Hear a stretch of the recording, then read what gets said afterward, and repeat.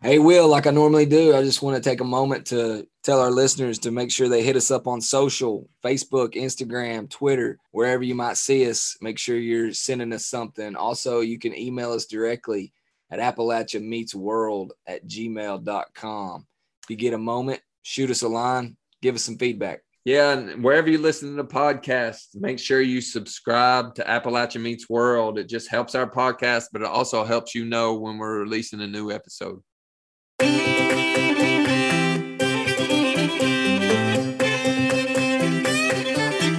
So we're going to talk about that story of extirpation. We wiped it out, and then we brought it back.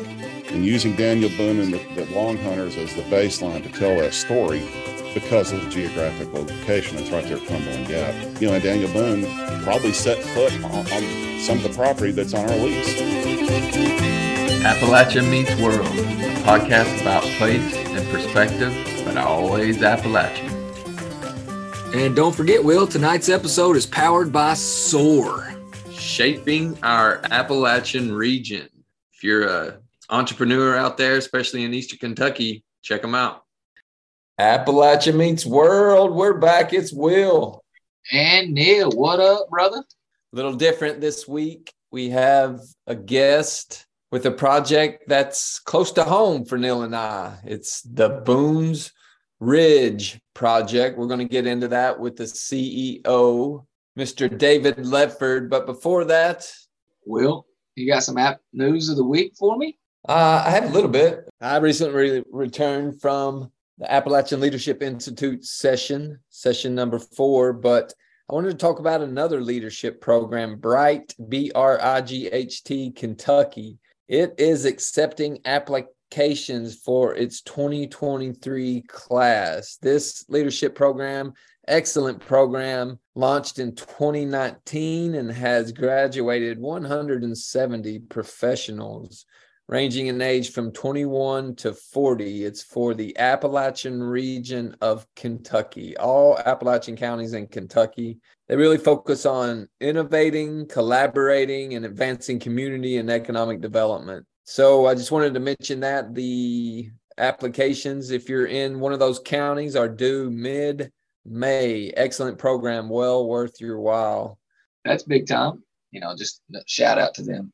Another little bit of news. I know we mentioned in the past the $500 million that the state of Ohio has put towards Appalachian counties. They just announced their first round of funding of $50 million of that $500 million of the Appalachian Community Grant Program.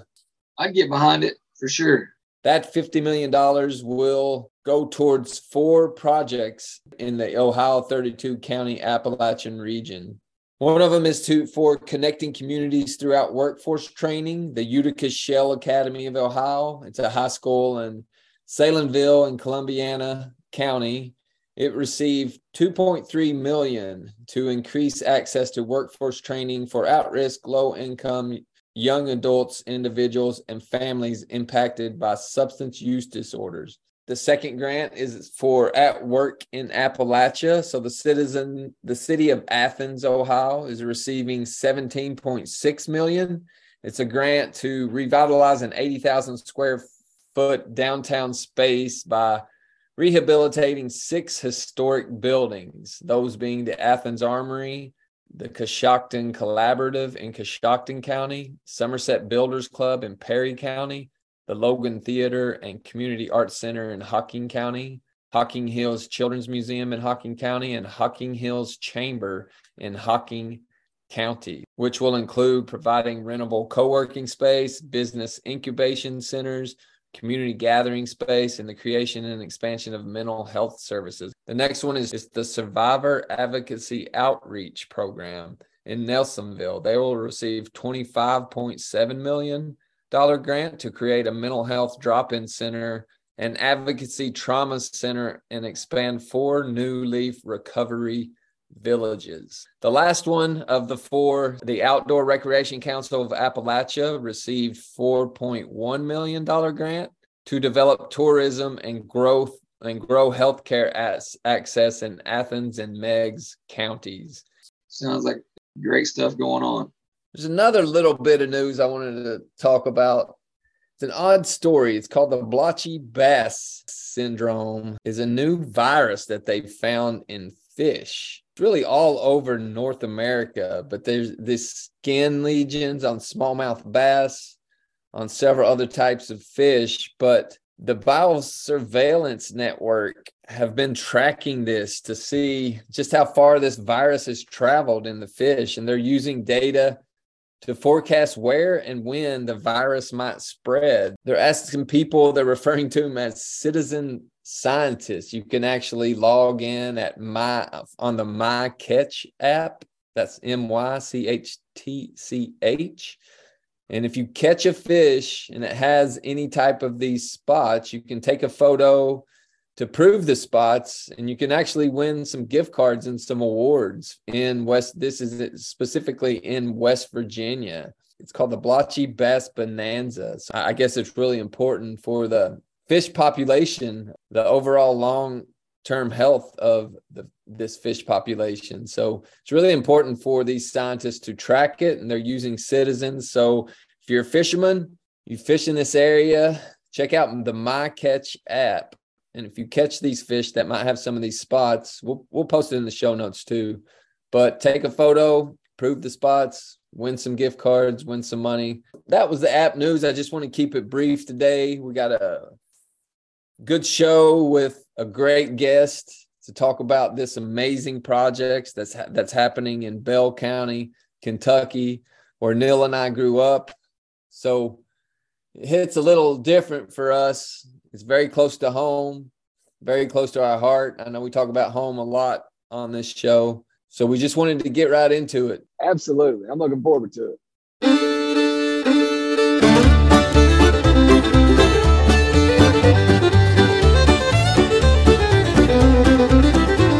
On the show today, we have a special guest, David Ledford. He's the president and CEO of the Appalachian Wildlife Foundation and of Boone's Ridge. Boone's Ridge is a family-friendly tourism destination in eastern Kentucky that will offer diverse attractions and activities with the mission of bringing economic growth to the region. So, David, we greatly appreciate your time. We know you're busy, but thanks for being on the show.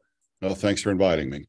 As most Appalachians are big on history, big on tradition, Neil and I, our family's big on tradition as well. One of the traditions we have appetizers at the holidays. We have this gigantic spread of appetizers, bigger than the actual meal. So we wanted to ask you, do you have a favorite appetizer or just a holiday dish? I didn't prepare for that. Probably some of the holiday dishes is my wife makes homemade bread that's just killer. Braided bread for holidays. And Easter, we always have a pound cake. It looks like a lamb. So we have a lamb cake.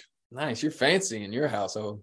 Yeah. She in the lamb cake and the braided bread. That's probably the two things that pop in my mind as far as traditional things like that. Nice. I don't think you can go wrong with bread. No. Butter or no butter, David? Oh, butter. Yeah. And jelly, honey, molasses, just whatever. All of the above. Yeah. Butter's kind of like brown sugar. You really can't have too much. So yeah, exactly. Totally agree. Right. Or Duke's Manor. Pulling out all the big guns. I mentioned Boone's Ridge, which is really why we're having you on the show to talk about this tremendous project that you have going on in eastern Kentucky. To let our listeners know, just what is Boone's Ridge? How did it originate? Where did the idea come from? Okay. Boone's Ridge is going to be a major national tourist attraction. The thing you got to have a major national tourist attraction is something that people want to do. They want to go there. They want to see it. They want to experience it. So you got to build that, but then you got to advertise, and we are going to advertise. The Kevin Costner movie, build it and they will come. Yeah. If they don't know about it, they won't come. And quite frankly, we've been doing this project for 9 years now, and we've learned a lot about tourism across the state and just the general practice of tourism, but also specifically in East Kentucky. And there's a lot of things that are done supposedly in the name of tourism, and you look at it and they're really not. They're creating recreational opportunities for local citizens, or they do something that's supposed to be for tourism and nobody ever knows about it. No, there's no advertising budget. There's nothing. So they do something in some county, and tourists will come here. Well, no, they're not, because nobody knows about it. Everybody in the county knows about it, but nobody else knows about it. Boone's Ridge is going to be very diverse. Of course, wildlife is a huge part of it. We worked with the state to move 240 elk to the property. It took 3 years to do that. We spent about $700,000. They moved them from other counties in Kentucky in the elk zone. We got a lot of bears, a lot of deer. One of the things I immediately saw on this property I was really impressed with was the birds. We get an incredible abundance and diversity of bird species. It's really phenomenal. So we're going to appeal to bird watchers. There's 56 million bird watchers in the United States. Wow. And through Audubon, through the Cornell Lab of Ornithology, and a couple other avenues, there's some very clear paths for advertising to those crowds. And I think we've documented now, we're up to about 148 species we've documented on the property. And that's through a whole calendar year. So a lot of these are, almost all of them are migratory. Just where did the name come from, Boone's Ridge? I think a lot of people don't realize in this part of Eastern Kentucky about the Cumberland Gap, about Daniel Boone. Just how did that name come to be? Yeah, we started out calling it the Appalachian Wildlife Center. And we started with that, knowing that long-term that name wasn't going to work. For one, it had way too many syllables, and it was too generic. There was no real appeal or charm to it. That Wildlife Center, some people immediately, we had different groups we discussed it with, and focus groups. People immediately thought it was something owned by the state, and we absolutely did not want that. We knew we were going to change the name. And then as we got deeper into it, one of the main stories we're going to tell in our museum space, our natural history displays with all the wildlife, the main story we're going to tell is, and we use Daniel Boone and the Long Hunters as the baseline. But when Daniel Boone and the Long Hunters came to Kentucky, when they came to this part of the world, they were shocked at the wildlife populations they saw. And we've done a bunch of reading on this and studying. There was one quote out of one book where Boone said, "I saw more bison in these mountains than I saw cattle in the Carolinas." They talk about the elk. It sounds like they were north of London, up near Berea, where it drops off down into the sort of the flat ground going towards Richmond. They talked about riding horses through an unending turkey flock. 2 days, they were seeing turkeys constantly. They talk about Canada geese they were seeing. Every stream, they talk about beavers, either a dam or something, about every 100 yards on every single creek. So they found this incredible abundance of wildlife. White-tailed deer. I've been a deer hunter for 40 years. Some of the accounts I've read that talks about these groups of long hunters would come in, and they were market hunting, and they would kill white-tailed deer for the hides for clothing. The favorite hide they got from the whitetail was during the summertime. You know, a white-tailed deer is kind of red looking. That's the hide they wanted to make clothing with. That was the most valuable. So you'd get 15 guys that would come in and hunt for 5 months during the summer with flintlocks. And each guy was killing about 20 deer a day. Wow. For 5 months. I've been a deer hunter for 40 years. I don't know if I've ever been anywhere where I could do that with a minigun. The European settlers came to this country, found this incredible abundance of wildlife, and we wiped it out. It took about 100 years to almost kill it all. We did lose the passenger pigeon, but I mean, elk were just about gone. There wasn't a deer in the state of Kentucky in 1900. There wasn't one in Tennessee. There were no deer in Ohio, Indiana, Illinois, none of them. They were gone, completely extirpated. The giant Canada geese were gone. The beavers were gone. The otters were gone. The elk were gone. The bears were gone. Everything was gone. But then we spent the 20th century bringing all that wildlife back. It's called the North American Model of Wildlife Management. We're the only nation on earth that's ever done that. The only one, to where deer, Canada geese are almost a nuisance now, and they are to some people. So we're going to talk about that story of extirpation. We wiped it out, and then we brought it back. And using Daniel Boone and the Long Hunters as the baseline to tell that story because of the geographic location. That's right there at Cumberland Gap. You know, and Daniel Boone probably set foot on some of the property that's on our lease. They traveled down Yellow Creek, and that is right off the western edge of our lease of the property. So it was just a natural Boone. You've got to call it something with Boone. Yeah, I think growing up in that area, you kind of take for granted the natural abundance, the beauty, the history that is Eastern Kentucky. From all that you said in regards to wildlife, just it's incredible. And as you grow up in it, you definitely take it for granted. Well, you do. When I was a kid growing up in East Tennessee, I hunted squirrels and grouse, and that's because that's all we had. I was 16 before I saw the first deer track on my dad's land, and I was 25 before I killed the first deer down there on my dad's land. But they just weren't there. Anybody that's 30 years old or less has no concept that this wildlife was gone. Everything was gone, and we brought it back, and we can lose it again. You got to know that story so we can conserve it and have it forever. Yeah.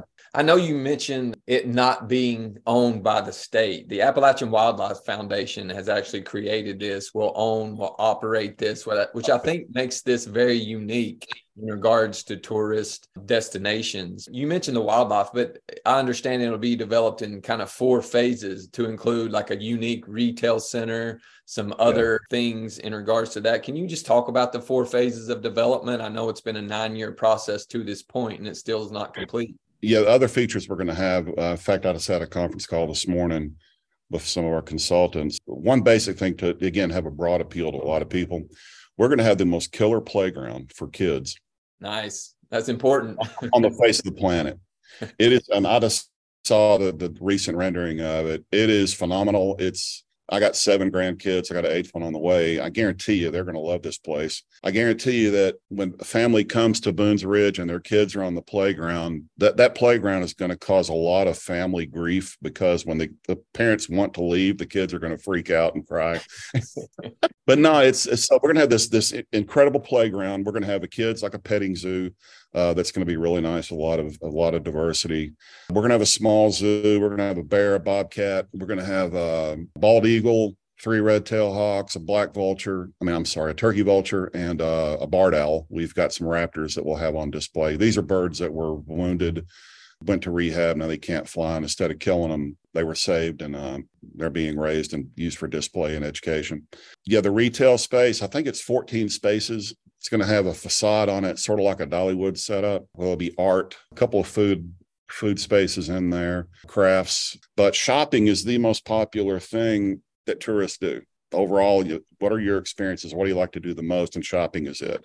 And if you've ever been to Gatlinburg or any of these other places, yeah, you see it. So we're going to have that retail function. One of the biggest things we've added in the last couple of years is the longest aerial gondola in North America. I've seen the renderings. It's amazing. Yeah, it'd be a triangular route, about 4.5 miles, 36-minute ride. That feature of itself, from what we've learned in feasibility studies and assessments on attendance, that thing itself will add about 200,000 visitors annually. It'll have its own following. And the other thing it will do, you go back to advertising, every one of those cars is going to have the Boone's Ridge logo on it. We will get more free media than we can ever imagine from it. There will be videos, pictures of that gondola and those gondola cars, all social media, all over YouTube. It's going to be fantastic, the free media we're going to get. It'll be in commercials for years. We're creating a big, audacious tourist attraction to appeal to a lot of people with our message of wildlife conservation, economic development in a region that so badly needs it, and education. That's our 3 E's of our mission. And yeah, Appalachian Wildlife Foundation, we're going to own and operate Boone's Ridge, and we are a 501c3 nonprofit. So this place is going to generate a lot of revenue, a lot of money, but there's no shareholders in this. I don't own part of it. So all the profits have to go to our mission. Now we'll set some aside for an endowment or whatever, but all of our excess revenue we have to spend every year on mission. And in our 3rd full year of operation, our EBITDA is right at just over $20 million. And you can take the T out of EBITDA because we don't pay taxes. We're a nonprofit. So, the original thought was we're a nonprofit. We're small. We got big things we want to do. Where are we going to get the money? Okay, let's build something to generate the revenue. And in the meantime, the very existence of Boone's Ridge is going to have a tremendous economic impact and educational impact. If we never did anything, just the existence of the place is going to be a huge boost to everything around here. Being from there, I mean, it's incredibly exciting to think about having something like this in the backyard of the many residents that live there. But our region, Eastern Kentucky, especially that location, has long been an extractive economy where outsiders have come in and taken a lot from the region and not really given back. You've mentioned already alluded to the giving back of this facility, of the economic impact that will have. What sets Boone's Ridge apart? How will it be different? What other benefits will the region see in regards to Boone Ridge? Our education programs are going to be really good. We're going to have a university, a college angle on that, but also K through 12 programs. We've already had students there from University of Tennessee, Virginia Tech, University of Kentucky, Lincoln Memorial University that have done different things, different projects for several years. And we're going to build on those partnerships for internships, research about different universities, student projects, and it could be wildlife students, it can be business students, any number of things. But we want to work with local schools and universities to really capitalize on that. And school and regional universities like Virginia Tech and University of Tennessee and UK, they do a lot of work in mined landscapes. And about 4,500 acres of our lease has been mined and reclaimed. And it even includes Kentucky's first ever true mountaintop removal coal mine. But the education aspect, we're also going to give scholarships. And it's not just college scholarships, but if somebody wants to go to trade school, we're going to do scholarships like that. And one of the biggest coups we've pulled university-wise and education-wise is we're now an affiliate of the Cornell Lab of Ornithology at Cornell University. Very cool. We pretty much nailed that down back in 2017. But if you look at the Cornell Lab of Ornithology website, you can get lost in there for weeks. All the online information they have, the online programs, the graphics, the animated graphics, learning about birds and bird watching and bird science and bird conservation. They have got everything.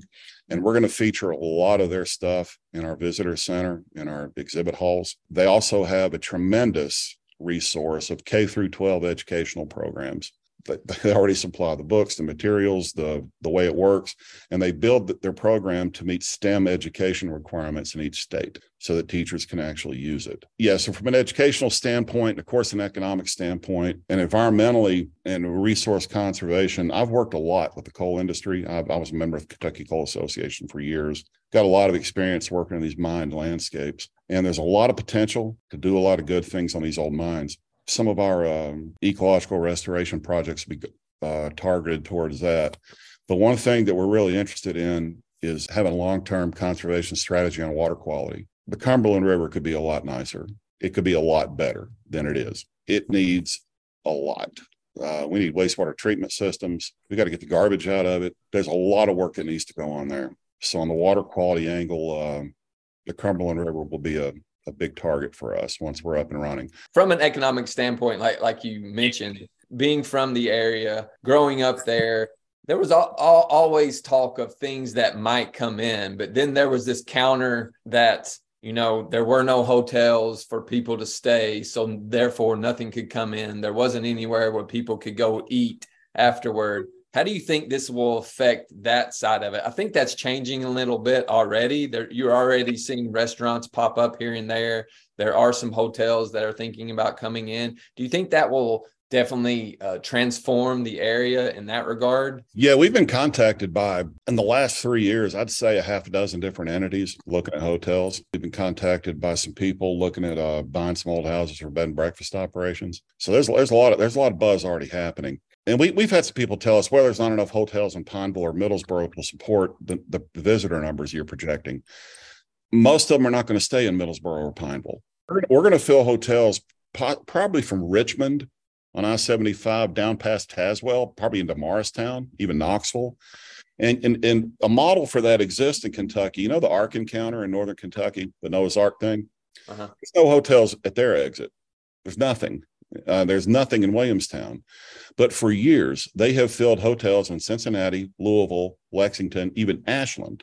The bulk of the tourists that we're going to get, especially for the first 3 years, are drive tourism tourists. We're going to get people that are driving from Indianapolis or Cincinnati or, St. Louis, and they're going to Hilton Head, they're going to Gatlinburg, they're going to Pigeon Forge. They've seen our advertisements, they've seen our marketing, and they look at a map and they go, let's stop one day here. We'll spend the night in London or Corbin or maybe Middlesboro. We'll do Boone's Ridge for 3/4 of a day, then we'll continue on. And see, Bell County has the advantage of doing that because you got Highway 25E, the 4-lane divided highway that connects 3 interstates. you can go somewhere from Bell County. So we looked at sites from West Virginia all the way through East Kentucky down into Tennessee to do this. And a lot of the sites we looked at several over around Hazard. One of the problems there with trying to get a lot of tourists is you can't go anywhere after you go to Hazard. You got to go to Hazard, then turn around and go somewhere else. With this Bell County site and 25E, you can zip right down to anywhere you want to go. Pigeon Forge, or say the Carolina coast. You come down I-75. Traditionally you go to Knoxville, then you turn left on I-40 east. So it's a big right angle. With 25E, you can cut the hypotenuse. And it's a little bit shorter. Now the red lights in the towns kind of slow it down, but 25E is a huge asset. And that's the reason it was built. That's the reason it was 4-laned all the way through to I-81 in Morristown. So that's going to be a big benefit for us. We spoke about it in the beginning, something of this magnitude, especially in the area that you're building this site. I'm sure there were a few setbacks along the way. You want to talk about any of the challenges you've had? I know the final product has been pushed back a couple of times. Has there been some challenges along the way, some that you have obviously overcome? Oh, man, we may have to do 2 or 3 more episodes. Yeah, it's been extremely difficult. Everything has taken 10 times longer than you really think it should, even some of the most basic things. So time has always been a factor. There's always a big challenge, raising money, getting the funding. COVID sure as heck didn't help. I mean, man, it got, there was pretty dark days. Describe it as an unending high hurdle race. You're jumping hurdles. You look up, oh man, there's a finish line. And then 20 more hurdles pop up. It just never ends. Yeah, that's been a real challenge. Also, it's unusual for an organization like ours to actually do something. There's a bunch of other nonprofits that operate in Appalachia, not just Kentucky, but, to make a new economy, to do things, to save things. And they get a lot of money, and you start really figuring out what they do. And they do a lot of talking. They collaborate, they convene, they plan. There's all sorts of money available for planning and collaboration and convening. And suddenly, here's David and Frank. They're actually implementing what about 10 plans from the last 20 years have said we need to do. They're doing it. It's been really strange that there's so much more money available to, what I like to say, sit around and braid each other's ponytails and have a drum circle, as opposed to actually building a business that's going to make a difference. So that's been a challenge. One of the things that's just been an annoyance has been the naysayers. I experienced that again yesterday. I laugh, but the naysayers, there's a special kind of fatalism in East Kentucky. Everybody is Eeyore. Nothing good can ever happen here. Yeah. But the fatalism, the negativity, that's been a challenge, but you just get past it. But a lot of people have been very supportive from down there. A lot of people very supportive, very excited about what we're doing. But the biggest challenge, of course, is always raising money. We'll always be hustling to raise money. Technically, I'm the only employee of the Appalachian Wildlife Foundation. We outsource everything to avoid all sorts of issues, and we've been successful at that. But I can tell you right now, I've had probably 2 years of the last 9 years during significant periods of time. I didn't get paid. A lot of it was during COVID, but things get rough, and you liquidate your 401k to keep things running and to keep your family running. And for some reason, my wife never told me to go out and get a job. I don't know if I would have been as patient as she has been, but she just says, I've always believed that, you guys are going to succeed. But yeah, there's been some very difficult times, very difficult. But we've had some nice victories. I mean, to date, we've raised $76 million. Now we're working on a lot more. And it's been the federal grants, state grants, a lot of private money, loans, a lot of different things. Neil and I, being from that area, we definitely commend you for overcoming those challenges, for staying the course, for being there. We talk all the time on the show about doers. It sounds like you and Frank are a couple of doers that are trying to accomplish your mission and really get something done in that area. But I appreciate you saying that. And a lot of people down there do appreciate what we're doing, and we know that, respect that. But yeah, but it's been on a long road, and we're not done yet. The thing right now, man, is inflation. Yeah, I don't doubt it. Everything is 10 times more than it was 5 years ago. Yes, there's a lot of that. The inflation thing is real. It's absolutely real. From what I heard from the beginning, one of the biggest areas that you all want to focus on is marketing. So we'll give you opportunity. Do you have a 30-second elevator pitch for why people should want to come to Boone's Ridge and stay for the weekend or for the week? I'm not really good at I haven't perfected this yet, and it drives me nuts. Boone's Ridge will be a national tourist destination where somebody that wants to come escape the hustle and to see beautiful country and to see wildlife and maybe learn something, or if you want to come and shop and experience world-class art, Boone's Ridge is a place you can go. It's safe. It's an adventure. And the safe thing is interesting. I didn't really appreciate at the beginning how many people were actually afraid to go outside. And I'm exaggerating a little bit. But I have led several tours down there with people in a truck or in an ATV or in groups. And you stop to get out and look at something pretty neat, and they're scared to get out of the truck because we have bears down there. Or they see a butterfly and they're actually scared of butterflies. So when you see safe in a lot of our write-ups, it's because of that facet of our clientele. But yeah, it's a family-friendly, safe adventure in the outdoors in a place that's beautiful. You can see wildlife, experience nature. You can eat an excellent meal, art. Speaking of safe, tell me about the gondola and how that'll work and what guests can expect from that. Okay, it's a triangular route. So the starting point will be down near the building, the visitor center, probably 400 yards away is where it'll start. And right where it starts, we'll have a bunch of signs, interpretive signage, explaining what you're going to see. And we're doing it from an educational lean. We'll have one that just describes the mountains that you're going to see. You got Pine Mountain and Brush Mountain that are our northern and our southern boundary. And those were the last two ridges that were rippled up when you had Pangea, Africa collided with the Carolina coast and pushed all those mountains up in the Appalachian chain.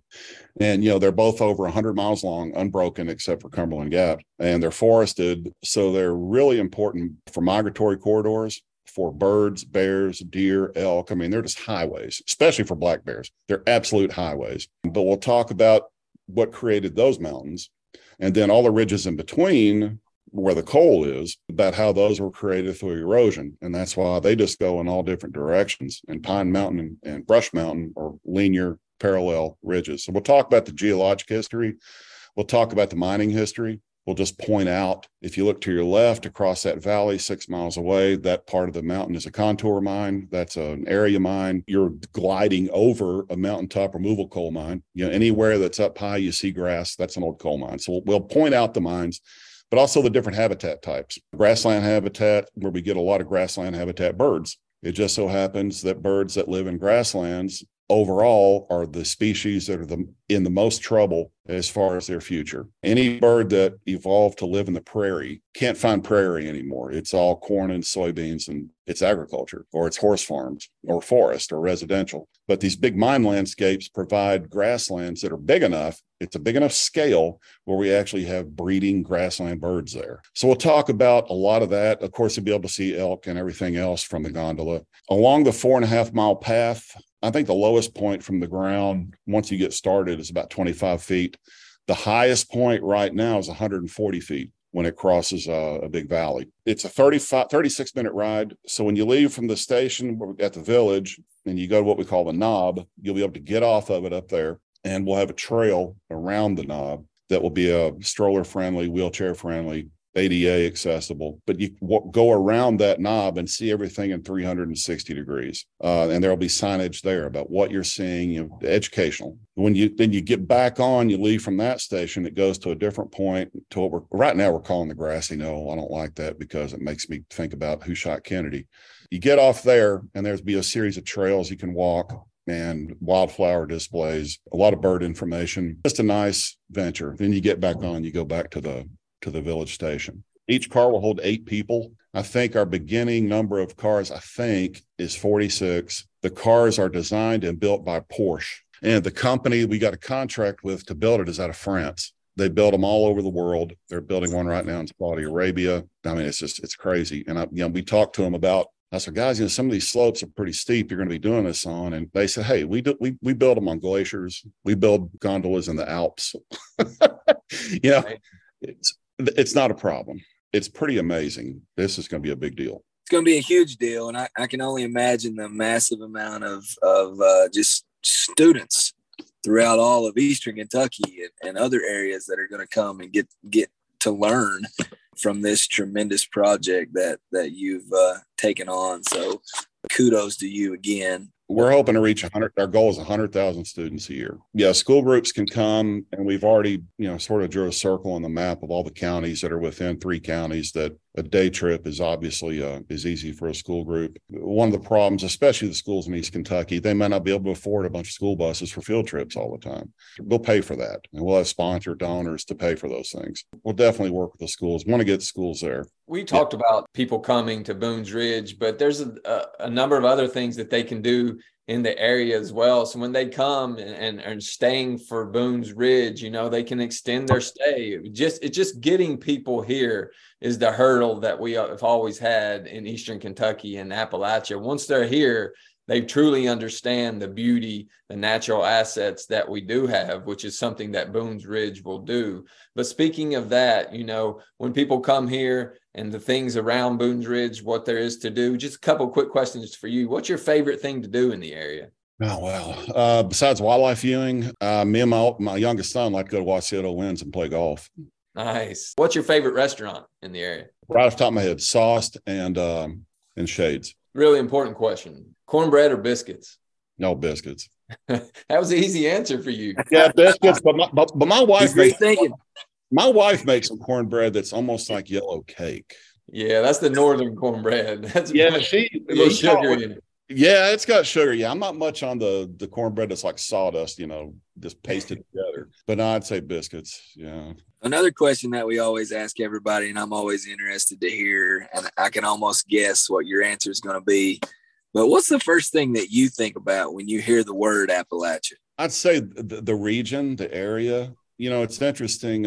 Even though North Carolina, Georgia, Tennessee, South Carolina, West Virginia, that's all the Appalachian chain.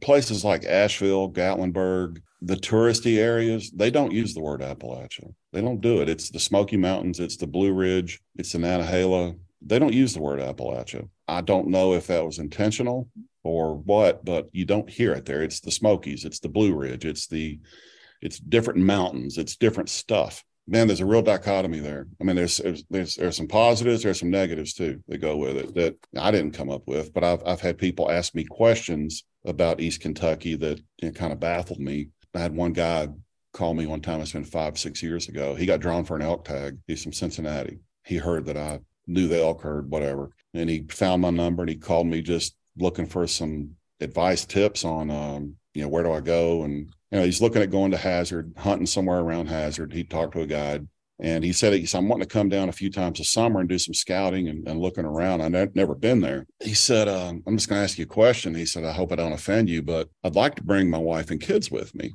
Is it really safe, to bring my wife and kids? And my jaw kind of dropped, and I thought, what? But, that's a very real perception. It's a very real perception. And I said, look, where do you live? He said, Cincinnati. I said, okay, are there streets in Cincinnati that you don't want to walk down at 1 o'clock in the morning on a Friday night? He said, oh, God, yeah. I said, okay, Hazard doesn't have any of those. Now, Hazard is pretty modern. I mean, they got a Hampton Inn, a Holiday Inn Express, a Applebee's. I mean, it's yeah. But I said, but I know what you're talking about. But so there's some positives and negatives there. And the other thing is that everybody want to help Appalachia until it's time to help Appalachia. Right. Yeah. Everybody wants to talk about it until it's time to do it. So that's been interesting. It's always interesting to hear different perspectives. And we again, appreciate you all doing it rather than just talking about it. One last question that we ask all our guests as well. You already alluded to it. You said you were from East Tennessee. Place and perspective is really important for this podcast. It's really important for us. It's really important for Appalachia. Just where do you call home? What makes it home for you? What makes it unique? Yeah, I grew up in East Tennessee. I moved there when I was 9 years old. My dad worked for the Exxon Corporation, and right out of college, he got hired by him, and we moved all over the country for 8 years. And then he got a chance to move to live next to the Smoky Mountains. That's where he used to go for vacation when he was a kid. He used to go to Gatlinburg and go to the Smokies, and he just fell in love with it. And then when we were living in Mobile, Alabama, and they were going to move him again, and he had his choice of 3 places to go. And when he saw that the Knoxville office was one of them, that's where I'm going. We moved to East Tennessee, 8 miles from the Great Smoky Mountains National Park. We were like kids in a candy store, and I was a kid, but we were every weekend. We were picnics, trout fishing in the Smokies. We were hiking in the Smokies. We were camping in the Smokies. And that's how I grew up. When I got a little older and had friends that were neighbors and the friends I went to school with, I came to the realization they didn't go to the Smokies. I would talk about hiking to Clingman's Dome or Gregory's Bald, and they had no idea what I was talking about. So that thing about taking it for granted, yeah, people who live there take it for granted. But that's home. That's where I grew up. It used to be a rural county, and now it's just, real estate prices are crazy, and it's a boom town, but it's still beautiful. But that's home. Yeah, it's a great answer. Maybe your dad could attest to this. Neil and I say all the time, there's a little bit of magic in the mountains of Appalachia, and once you get away, they always draw you back. Yeah. And, you mentioned something a while ago about the beauty of it. I've been really surprised at how many people from Kentucky that I've taken to Boone's Ridge for a tour or a visit that get there. And these people have been in Kentucky forever. And they get there and they go, oh my God, I didn't know Kentucky had a place like this. They didn't know. They've used the term, this place looks like Wyoming, or it looks like Jurassic Park, looks like out of Africa. I mean, this place is incredible. They said, I didn't know Kentucky had any place like this. You just got to get them here. That's the key. Yeah, you do. Bell County has a population of 26,000 people. We're going to bring 1 million people a year that aren't from there to Boone's Ridge. It's going to take about 3 years to do that, but we're going to bring 1 million people a year, and they're going to spend money that stays there. You were talking about the extractive industry, and besides the wages that people got paid, maybe some lease fees, all of the billions generated from the mining, the sale, the resale, and the use of coal, the money went somewhere else. It's really sad to look at all of East Kentucky now and think of the God knows how many billions of dollars of coal that have come out of these mountains. And there's not one county in East Kentucky in the coal fields that has a decent water system. They don't have a decent wastewater system. I look at what in Martin County, population of 6,000, just about all of Martin County is a mountaintop removal coal mine, and the billions and billions and billions of dollars. And they can't have clean drinking water. That's sad. But the business that we generate, the money will stay there. When 1 million people come, they're going to inject about $202 million into the regional economy. That's a bunch. That's amazing. For the local residents that want to capitalize on it and benefit from it financially, business-wise, some will. And they'll get up and get after it and do some things. And that's what you got to have. Well, David, thank you so much for the time. We really appreciate you spending a little moment with us. We know you're busy, but enlightening us on the stuff you're doing, the experience that will be Boone's Ridge. And like you said, just being doers and really doing it there. Do you want to let our listeners know before we let you go, just where they can find out more about Boone's Ridge? I know you have a website, where they can go for that, and any other items that they might find interesting in regards to Boone's Ridge. Yeah, our website right now it's the 3 W's, boonesridge.com, no apostrophe in it, but boonesridge.com. We're in the process of redesigning the website, so it'll look the same for a few more months. But yeah, boonesridge.com just gives some very basics about what we're doing. Anybody that saw this wanted to contribute to the effort, there's a number and an address on there where you can contact us. When will it be completed? We're scheduled to open July, it's either 12th or the 21st. I always get it confused, of next year. We've been told that this is the biggest development happening right now in all of Central Appalachia, not just East Kentucky. Are you familiar with Harry Caudle's book, Night Comes to the Cumberlands? Yeah.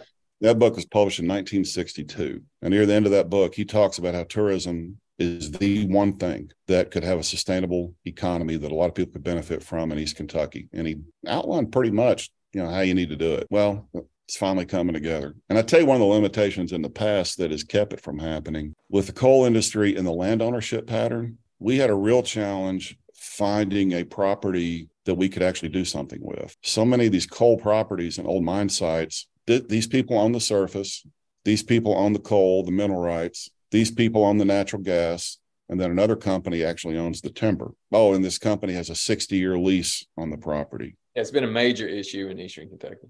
Yeah, it's Humpty Dumpty. It's like the land is Humpty Dumpty. I don't know how you put that back together.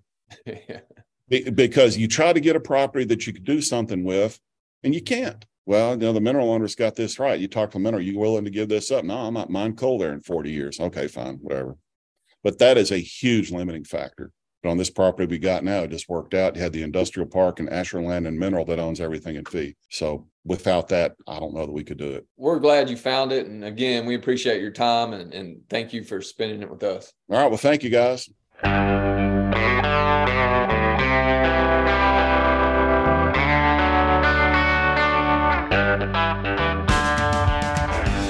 So Neil, man, what'd you think about that? I'm still kind of processing it all, like trying to figure out how it all is going to work. Man, I know he did a great job of explaining things to us, but it seems remarkable. Yeah. So, do you have an app biz of the week for me today? Yeah, since most of this show was focused on the project, obviously in Bell County, we wanted to make the app biz of the week. One of the businesses that Mr. Ledford mentioned, it's called Sauced. It's a pizza shop that started in Pineville by Mike and Gina Wilson. They're both University of Kentucky grads. She was in marketing. He managed restaurants, and they came together and decided in 2017 that they wanted to start this restaurant concept. This really a pizza restaurant, but it's a little bit more than that. So it started in 2017 in downtown Pineville. It's become a major success, having grown. Now they have another location in London, Kentucky. So I just wanted to point them out. If you're ever in that area, check out Sauced. It's an excellent, amazing pizza shop there in downtown Pineville, in downtown London. Handcrafted menu items, including pizza, fresh sauces, pastas, signature salads. It's really a great place. And they also had a pretty cool story. We'll put it obviously in the show notes as the app biz of the week. Check out their story. Go to the website, check out their story, read a little bit, see their passion for this restaurant, passion for the communities that they're in. Just a great concept, great restaurant, cool story. We just wanted to promote them a little bit as the app biz of the week. We want to thank David Ledford again for all he's doing with Boone's Ridge to not only revitalize that small piece of land, help the entire area in regards to economic recovery, economic development, community development, education, everything we talked about in the show. It's a really amazing project, one that's taken a long time to come to fruition, but one that's really important for the benefits of the region as a whole. Yes, sir. Thanks a lot, Will. And with that, I guess we can end it like we usually do. Till next time. Peace. I'm up in the mountains again. I'm getting lighter, the air's getting thin. Now I'm facing down with a grin. I've been in the city too long, sidewalks and buildings and singing sad songs. Now I'm back up where I belong, in the mountains.